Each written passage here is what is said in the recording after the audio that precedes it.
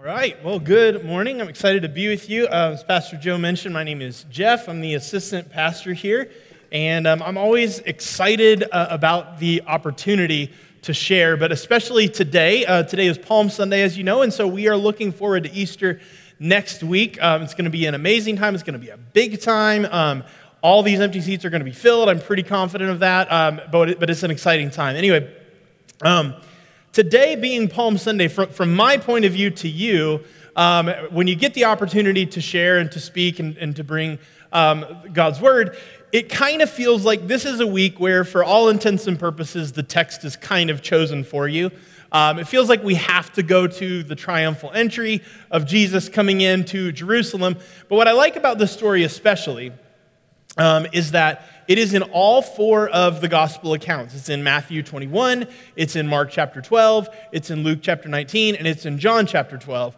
And so each one, as you read them, as you lay them out and read them back to back, they all have a little bit of a different angle, a little bit of a different spin. They all kind of tell the same story, but some of them tell different things that happen next. And so that means that by the grace of God, and to me it is a big mercy, because whatever the personality is that you just have to be unique and you can't do the same thing everybody else is doing, that's my personality and my own brokenness and stubbornness and all that. But that being said, I looked at all of them and found myself kind of drawn to Luke's account. So we're going to go to the book of Luke today. Luke chapter 19. If you have your Bible or Bible app, I would encourage you to get that out so that you can follow along.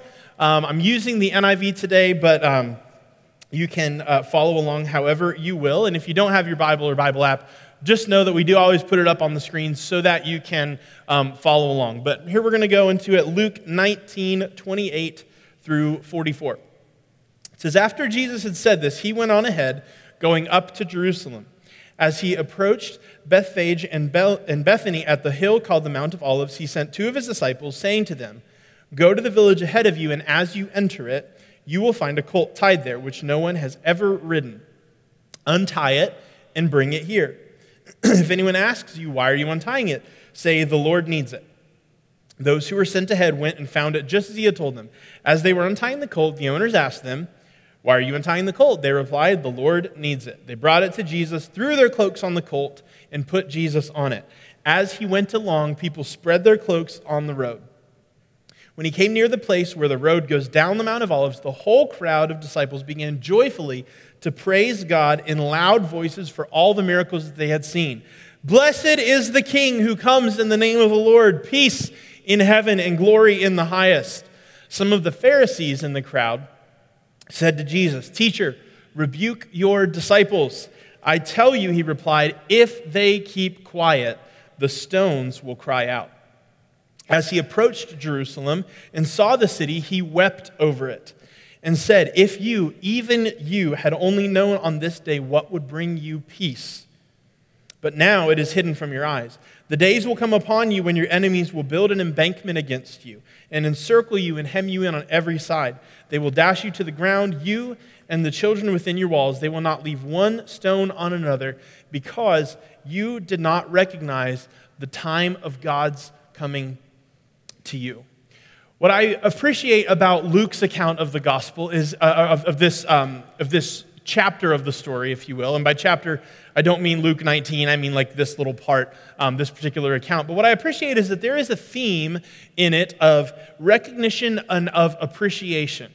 Who's going to recognize that this guy writing in is the king, and who is going to worship him accordingly? And additionally, Luke is the only one that includes Jesus' lamentation over the city of Jerusalem. And I think that in all of this, in this whole entire account, there is beauty and there is power and there is gospel as we consider Jesus coming into Jerusalem. But there is also challenge and discipleship as we consider what it means for us as followers of Jesus, what this story tells us, what it represents, and the questions that it asks of us. So if you're a fan of structure and kind of knowing how this is going to go, we're going to go through and we're going to ask 3 questions of ourselves as followers of Jesus, and we're going to tag those with the word discipleship. But we're also going to make 3 observations about the gospel, about the story of God in the world, and we're going to label those just that, gospel. So we're going to ask 3 questions and make 3 observations as we go through. So the first event that takes place, the first thing that we see, right, is Jesus sending 2 disciples into a nearby village to go and get a colt. And so the first question that I want to ask to you, for you to consider is, will you go when Jesus just says go? Me personally, I can't imagine being one of the disciples and Jesus only telling me, all right, I need you to go. I need you to, for all intents and purposes, as far as I can tell, I need you to steal somebody's donkey, just take it, and if they say anything to you, just tell them that the Lord needs it, okay? I would be asking, okay, Lord, what's their name? Do you know who they are? Do you know what they look like? Do you know what they're going to be wearing? Can I check their website to make sure that they're open? Can I call ahead? Like, what's the deal? If they tell me no, can I come back and can I get you and can you come deal with this? Like, that's kind of how I would deal with this. But they don't get any of those instructions. They're simply told to go, and they are given what to say when they are asked about the donkey. Here's the reality and the bottom line for us. Okay? Sometimes we don't get the specifics, and we don't always go with a guarantee of what's going to happen. Okay? Sometimes Jesus just says, go. Go and pray for that person. You have no idea what they need. You have no idea what's wrong. You have no idea what's happening in their life, but the Lord just kind of taps you on the shoulder and says, I want you to go and I want you to pray for that person. Sometimes he's going to tell you, I want you to go and offer encouragement. And you're going to be like, Lord, what's going on with them? I have no idea. I don't know their situation. But he's just going to say, hey, I have this that I want to tell them, and I want you to go and to tell them this thing. And you're probably going to feel like an idiot, right? You're going to feel like a fool. Like, what if this has nothing to do with what's going on in their life? But he just says, I want you to go. He's going to tell you to go and tell your story. And you're going to think to yourself, well, maybe they don't want to hear it. Maybe they don't have time or whatnot. But that's not part of the question. The question is, will you go when Jesus says to go? There's a saying that we have here around the Vineyard. It's been part of the Vineyard movement for a number of years. It's that faith is spelled R-I-S-K. And if you're anything like me, your first thought is, do people in the Vineyard know how to spell? Right? But the point is, right, is that the life of faith is not a life full of guarantees. There is an element of risk inherent to faithfully following Jesus and going where he's going and obeying what he asks us to do. And so some of us, and by some of us, I am including myself in your category because I do this all the time, some of us need to stop answering for other people. Okay, because we think that we know exactly what they're going to say. We think that we know that they're going to say no, or we know that they're going to say yes, or we know that they don't want to hear it, or whatever. And so we just go ahead and we answer for them, and so we don't even go to begin with. Okay? That's not good. That's not what Jesus is asking us to do. He's asking us, will you go? Some of us miss out on an opportunity to see what God wants to do in your life and in the lives of people around you because of this tendency. We're too scared, and I don't know why, but I couldn't get this thought out of my head. It may or may not be prophetic. I don't know. I'll let the Holy Spirit decide that and how he communicates this to you. But I think a lot of times we mask our disobedience by saying that we're afraid. Okay? Because we think, okay, God can have mercy and he can have grace for my fear. Right? If I'm afraid, we talk about, God doesn't want me to fear and blah, blah, blah, and whatnot, and he's near to me and he comforts me. But what about when I'm just straight up disobedient? What if I just don't want to do it? What if I don't want to be a part of it? What if I don't want to look like a fool? And so I just say, no, Lord, I'm too scared. Be patient with me. I'm scared. Right? Think about the story of Jonah in the Old Testament. Okay? There was fear involved in that story, right? Because Jonah knew the people of Nineveh, and he knew what they were like, and he knew their culture and all of that. But also, the bottom line was, Jonah skipped Nineveh because he didn't want to go to Nineveh. He would rather go to Tarshish. God says, I want you to go here. He says, no, I'd rather go here. It's disobedience. That's the bottom line of it all. Okay? Nineveh was a challenge. Tarshish was easy. Nineveh was despised, but Tarshish was beloved. But for our purposes here today, the disciples did as they were told. They got to play a unique role in the story of Jesus because of their willingness to obey. Now, I happen to think that if they hadn't gone, Jesus would send somebody else. right? And I'm pretty sure that somewhere in the whole entire crowd of people, someone would be willing to go. And if all else failed, I'm pretty sure that Peter and John would have gone, right? Because we know Peter's always the first one to do everything. Peter's willing to go. He's willing to take a risk. He's willing to make himself look stupid. And as you read the account of the resurrection, we know that Peter and John love a good foot race. Okay, so they're probably going to run ahead into the nearby village, and John would say, well, I beat Peter to the village because I'm faster, and then they would do it, right? There would probably be somebody who would do that, but we don't know who they are because they are just nameless disciples that we only know said yes to Jesus. And they are forever a part of the gospel recollection. They are usually talked about every Sunday on Palm Sunday. And so what I want to encourage you in is not to underestimate the power of God and, to some extent, and it's not our primary motivation, but the satisfaction that you and I can get from being willing to say yes and to be being used by God to tell His story in the world. So that's our first question for ourselves. First observation I want to make with you is that the king comes humbly. Okay, we understand that at one point in history, donkeys would have been a sign of royalty. Okay, if you look in Judges, and I believe it might be 2 Samuel, you'll read about people who were in high positions and they would ride around on donkeys, okay? But at this particular point in time, donkeys and horses kind of represented a different socioeconomic status, okay? If you rode a donkey, it's because you couldn't afford to ride a horse.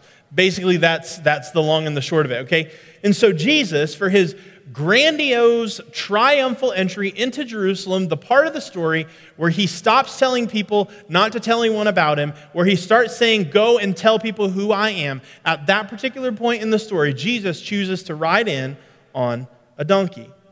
Not only that, but when he sends the disciples to go get the donkey, the phrase that he uses is, tell them that the Lord needs it. He could have said, tell them that Jesus says so. Right? He could have said, tell him that Jesus told me to come and do it and that you had to do this thing because Jesus said so. He could have said, it's Jesus, you should do it because it's the right thing to do. But Jesus chose to say that he needed it. He didn't assert his dominance or his leadership. He didn't assert his godness. He didn't guilt anyone or coerce anyone into it. What he did do was he appealed to his lordship, but he's also appealing to his humanity. Why does he need the donkey? I don't know. It's not really answered there, right? Could it be because he was tired from the journey? Maybe. He only had a couple miles left to go, and from what we can tell in Scripture, Jesus traveled a lot. He's probably able to cover these kind of distances. It could be that. It could be that Jesus needed the donkey because the prophecy from the book of Zechariah said that the king was going to ride in on a donkey. Okay? Now, this can become a little bit of a slippery slope because when we're dealing with things like prophecy, right, it starts to get confusing because we're talking about the idea that God said it was going to happen, it was foretold that it was going to happen, and it was going to happen in this way, but at the same time, somebody needed to own the donkey, somebody needed to be willing to give up the donkey, somebody needed to be willing to go and get the donkey, and so it's like somehow God orchestrates all this in his providence, and yet somehow people have a role in it, and there's free will, and listen, we can get into all that, but right now, honestly, that goes right over my head. Okay, we can philosophize about it all day, but the point is that Jesus came humbly. He rode in on a donkey, not a horse, and it was a borrowed one at that. And this is kind of a theme throughout Jesus' life. There was a bit of a temporary or transient nature, if you will, to Jesus' life. He was born not inside of the inn, not in a place that was warm and comfortable, but in a stable with the animals. Jesus lived with no place to lay his head. He said, foxes have holes and birds have their nests, but the Son of Man has no place to lay his head. When the time came for his triumphal, kingly entry into Jerusalem, he rode on a donkey that he borrowed from somebody. When the time came that Jesus was going to be buried, he was buried not in his own tomb, but a tomb that someone got and used for him, a rich man's tomb. Jesus came humbly. Jesus humbled himself by becoming obedient to the point of death, even death on a cross. And Jesus, as our high priest, was himself beset with weakness, is what Scripture tells us, so that he can be gentle and deal with those who are wayward and ignorant, is what the book of Hebrews tells us. And that's you and me, just FYI, in case you missed that. Okay? So, the king came humbly. And here's our next question. Will you offer the things that you have? Will you offer what you have? In this chapter, in this story, Availability is a big theme, right? From top to bottom, the disciples made themselves available to Jesus to go and get the donkey. The owner of the donkey made the donkey available to Jesus. And it was an unbroken donkey. It was a donkey that no one else had ever ridden on. And as you read some stuff around this story, you understand that might just be a bit of a theological symbol for the idea that God requires and asks total devotion of us. But that's kind of beside the point, okay? The people on the road to Jerusalem made their cloaks available to Jesus, some to sit on the donkey and some to put on the ground ahead of Jesus. And understand that in this day and age, people would have a frame of reference for this. This may sound random to us to think about like throwing our coats on the ground, but this was something they had a frame of reference for.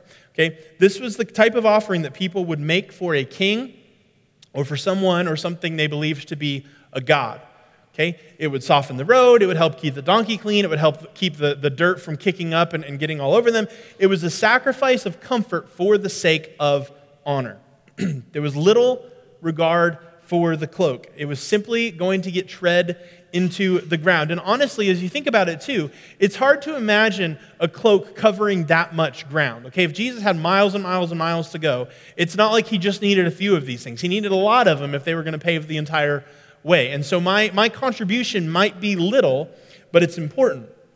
So here's the question. If you want to think about this a little bit metaphorically, if you will, what is it that you are wearing? What is your cloak, and will you make it available to honor Jesus? It doesn't need to be a nice cloak. Doesn't matter where you got it. Doesn't matter if it looks nicer or looks worse than your neighbor's cloak. It's your cloak, and they're all going under the donkey that Jesus is riding. Okay, so what are the gifts and talents and skills and connections and experiences that you have that you can offer to Jesus, that you can use for Jesus and for his people?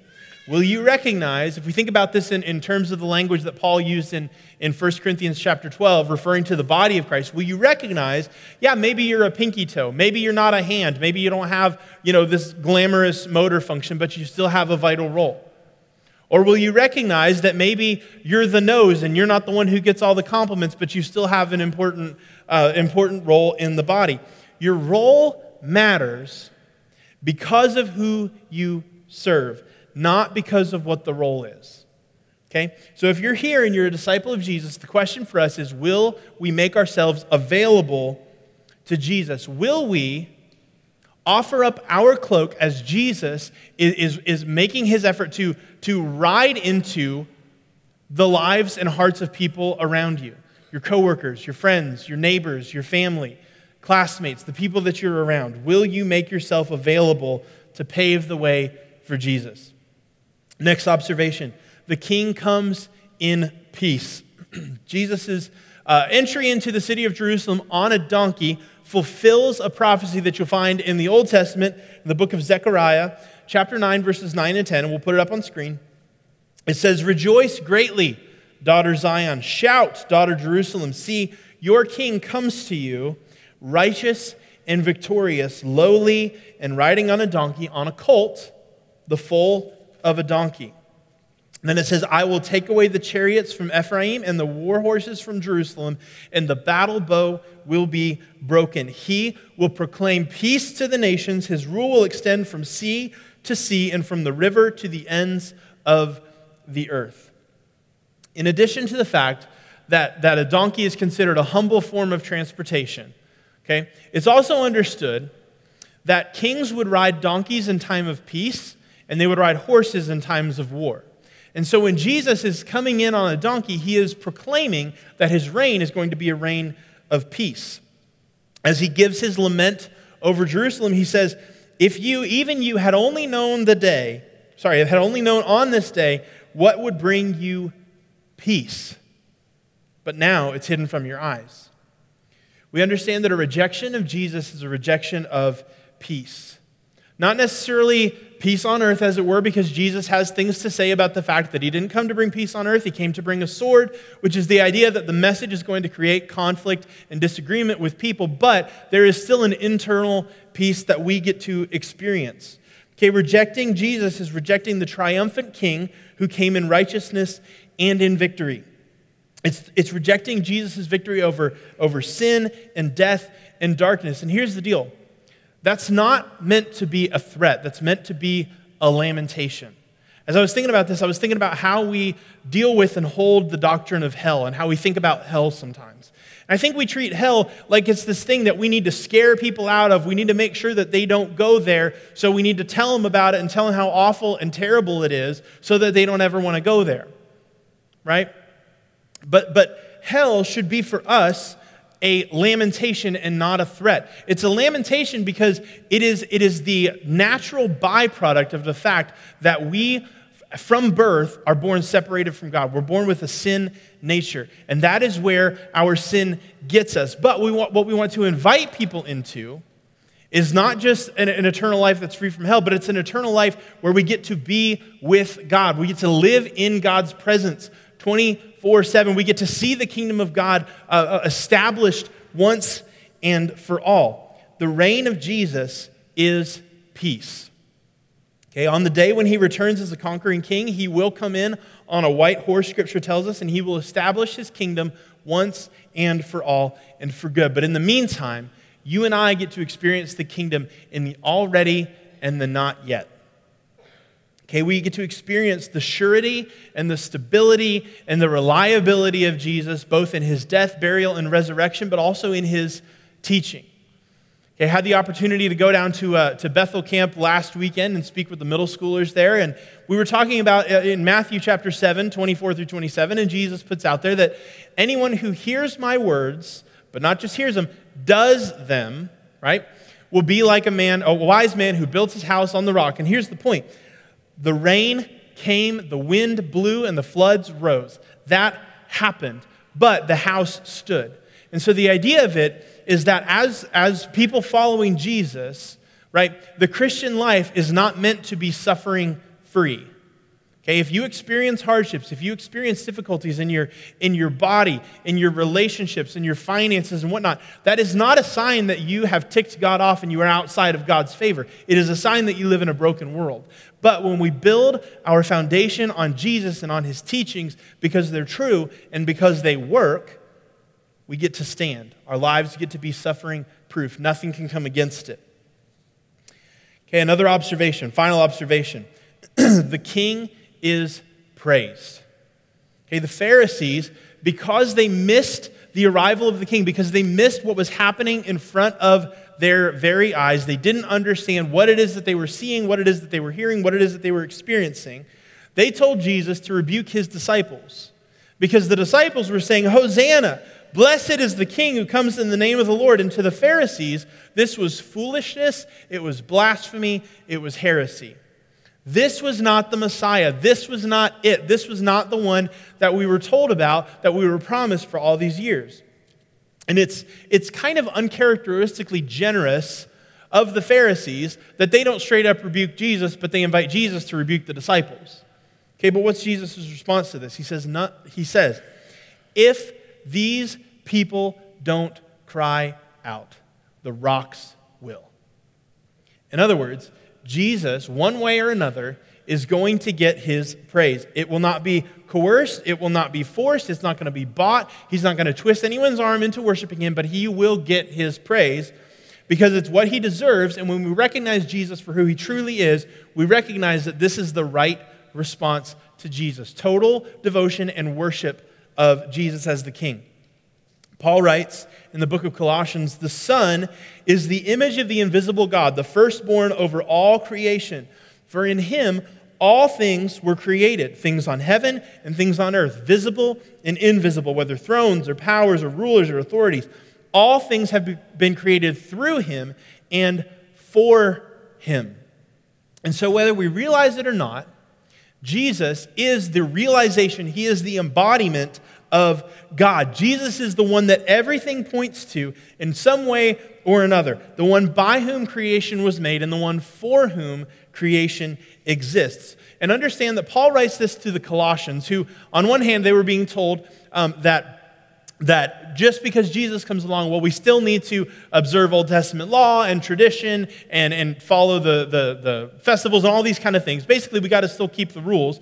But on the other hand, there was a group of people trying to tell the Colossians that, yes, Jesus is welcome into the whole pantheon of gods. He's welcome to be a part of the God Club. He's never going to be president of the God Club. He can be here, but he is not God. He is not the only way. And so Paul is writing Colossians as a response to the idea that Jesus can just coexist, as it were, with other gods. And he's saying, no, Jesus is it. Okay? When we talk about a higher power, the thing that we're ultimately talking about is Jesus. When we're talking about peace, we're talking about Jesus. When we seek wholeness in our lives, in our relationships, in our communities, we are seeking Jesus. When we look for righteousness and goodness and love and joy and kindness and justice and mercy and all these kind of things, Jesus is the realization and the embodiment of all of those things. But some of us, at some times and at various times in places, we are looking in all the wrong places. Okay, Jesus' triumphal entry tells us that one way or another, Jesus will get his praise, whether it's from man who is created in his own image or from the creation, which was his idea and is sustained at his own word. Jesus will get his praise. He is the name above all names at which every knee will bow, every tongue will confess that Jesus Christ is Lord, to the glory of God the Father. So the question is, the final question we want to ask this morning is, will you recognize Jesus when he comes? Will you recognize Jesus? The triumphal entry is indeed just that. It's triumphal for a reason. We call it that for a reason. But it was not necessarily a universal celebration, okay? We understand that there's the Pharisees there, and they're not recognizing it because of their own tradition, their own understanding of God. They say, this can't be it, this can't be the one. Okay, but there are also, I'm sure, just everyday people in Jerusalem who are going about their everyday lives, missing the fact that God himself was fulfilling prophecy, coming before them, riding into Jerusalem on a donkey, proclaiming himself as the king. How do I know that there were people who missed the point? Well, because of Jesus' lament, right?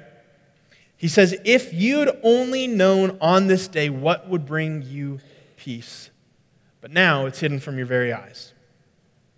And Jesus proceeded to weep over Jerusalem. And we're not just talking about like a little facepalm response to Jerusalem. We're talking about full-on lamentation, weeping, because that was Jesus' heart. They did not recognize, the city of God did not recognize the time of God's coming to them. And so here's my question for you, whether you are a Christian or not. What are you doing with Jesus? Are you looking for him? Are you avoiding him? Are you responding to him when he comes? Or are you thinking that you can just continue to go about your business? You can continue to do your stuff every single day. There's time. We can take care of it later. But right now, I need to do this, that, and the other. I was thinking about this question. I was thinking about in Luke chapter 9. It happens a little bit earlier in Jesus' life. But Jesus is having an interaction with some folks. And one of them straight up said to Jesus, "Jesus, I'll follow you." And the other one was somebody that Jesus invited to come and follow him. And they both had a but first. But first, let me say goodbye to my family. But first, let me go and bury my father. This is Jesus' response to them. It's Luke 9:62 if you ever want to look at it yourself. No one who puts a hand to the plow and looks back is fit for service in the kingdom of God. In other words, don't wait. Don't wait. As I was thinking about this and thinking about Palm Sunday and the idea of welcoming Jesus in, I couldn't stop thinking about the idea that some of us are just kind of playing games with God. Some of us are thinking like, oh, I'll get a chance to do that later. I'll obey later. I'll do what he's asking me to do later. I'll change my life later. I'll order my life after Jesus' teachings later. And here's what I want to ask you. What are you waiting for? What are you waiting for? What could be better then enjoying the fullness of a relationship with the God who made you, the God who knows you, and the God who loved you enough to come down to this earth, to be a man, to be sinless, to die in our place and for our sins. And then God, by the power of the Holy Spirit, raised Jesus from the dead, sent the Holy Spirit to dwell with us. I don't want to miss out on that. And I hope you don't want to miss out on that either. And so that's what I want to encourage you in this morning, is make today your day to say yes. Whether it's for the first time ever, or whether it's something where you've kind of gotten into a pattern of hiding behind your excuses and hiding behind the things that you have going on, and you just put off obedience to Jesus. Make this the day that you acknowledge the King of the universe, the eternal King, and make this the day that you offer your cloak to honor him in your own life. Let's pray. Father, as we come before you this morning, we want to thank you. We want to thank you for the life of Jesus. We want to thank you for this particular story. God, thank you for the fact that you, in all of your wisdom and your foreknowledge and all of these things, God, you predicted that this would happen and you made it happen as well. God, thank you that King Jesus came in humbly, he came in peacefully, but we thank you also that you have exalted the name of Jesus above all other names, that at every tongue and every knee will bow, every tongue will confess that Jesus Christ is Lord to the glory of God the Father. God, we were made for you.